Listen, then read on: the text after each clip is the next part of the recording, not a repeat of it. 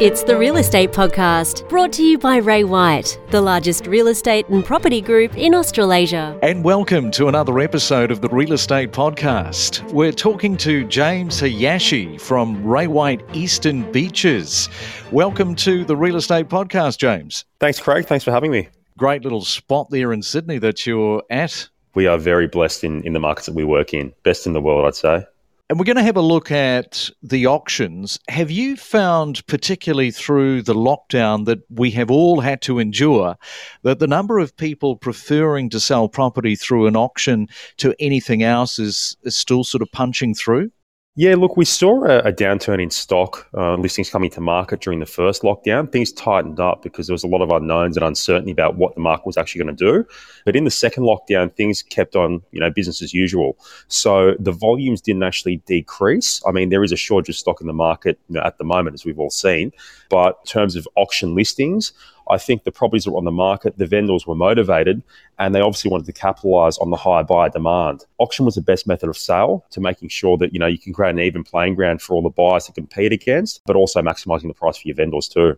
And when it comes to buying at an auction, some people can be quite cavalier, can't they, in terms of how they approach it, not realising perhaps that the protocols and the rules and the regulations around it. So what are some of the mistakes, James, that people can make when attending that auction to bid on a property? Yeah, look, I think that everyone needs to understand that the agents and auctioneers are there to do a job. People can miss out, and obviously they may have been burned in auctions in the past, and they take that experience to the current auction they're going to bid on. So, there have been times where people have been disrespectful.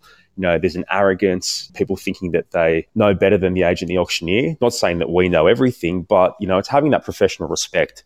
You wouldn't go into your accountant's office and start heckling them or making silly comments. I remember one auction that I had where one of the bidders started playing Harley Davidson videos, like motorbike videos, really loud on his phone to disrupt the auction. So I just found that was completely rude. And then also, in terms of like the bidding protocol, understandable that the buyer wants to buy the property as cheap as possible, but we can't take $1,000 bids so early in the auction. That typically happens at the tail end after you've exceeded the reserve or when things are slowing down. So appreciating that you do want to spend your $1,000, but we need to keep it in, say, a $25,000 rise. So just understanding and respecting what the auctioneer has to say. It's a mutual engagement. You respect me, I'll respect you. Yeah, so what do you do when, in that instance, somebody is bidding on a $5 million property and then somebody puts in a bid and then somebody else just brings it up by $1,000? What do you say to that? How do you respond? Well, I've just got clear instructions from my seller about what increments I can take at what level. Starting at the auction, they've asked me to keep the bidding increments quite high. So appreciate you bidding your interest. I'll keep it in mind, but I have to follow my vendor's instructions and only take bids at this level right now. People will typically respond well to that because, again, it's not like I'm being arrogant saying, no, I'm not going to take your money. I can respect them making a bid. They need to respect that I'm trying to control the auction and run the process. And what are some of the tips for anyone listening to this podcast right now who may have spotted a property that they're really interested in? They want to go to an auction. So what are some of the tips that you can provide in that area?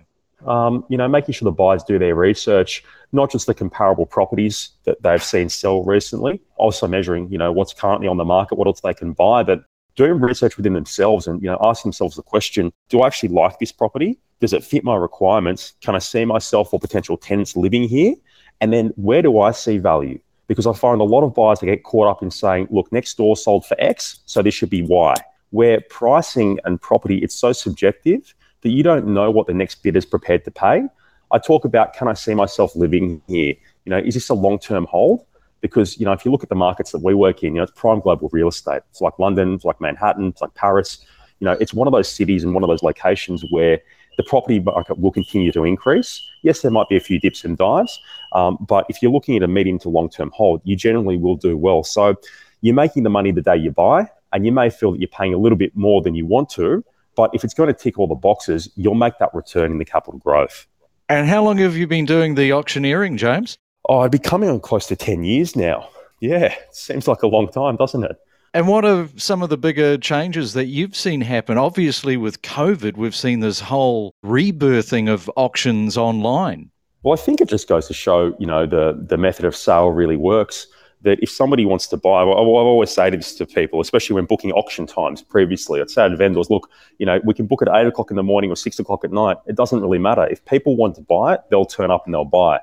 Same thing with online auctions. We just had to change our platform to accommodate the situation that we were in. So I think there'll be more of a transition back to the on-sites. There's nothing like a bit of on-site theatre. You've got the neighbours, everybody being able to see what's going on. Yeah, so real estate and auctions especially, it's Sydney's favourite pastime on the weekend. People want to get back out there, and especially seeing what the market's doing. As a property owner, they want to know, what does my property compare to the properties that are currently on the market? Have I made money? Have I lost money? So I think there'll be a big resurgence of people getting back on site and wanting to get back to business as usual. Hey, James, great to talk, and thank you so much for coming on to the Real Estate Podcast, and all the very best with the auctions coming up. Thank you, Craig. Really appreciate your time. We connect you to the best real estate information across Australia. The Real Estate Podcast.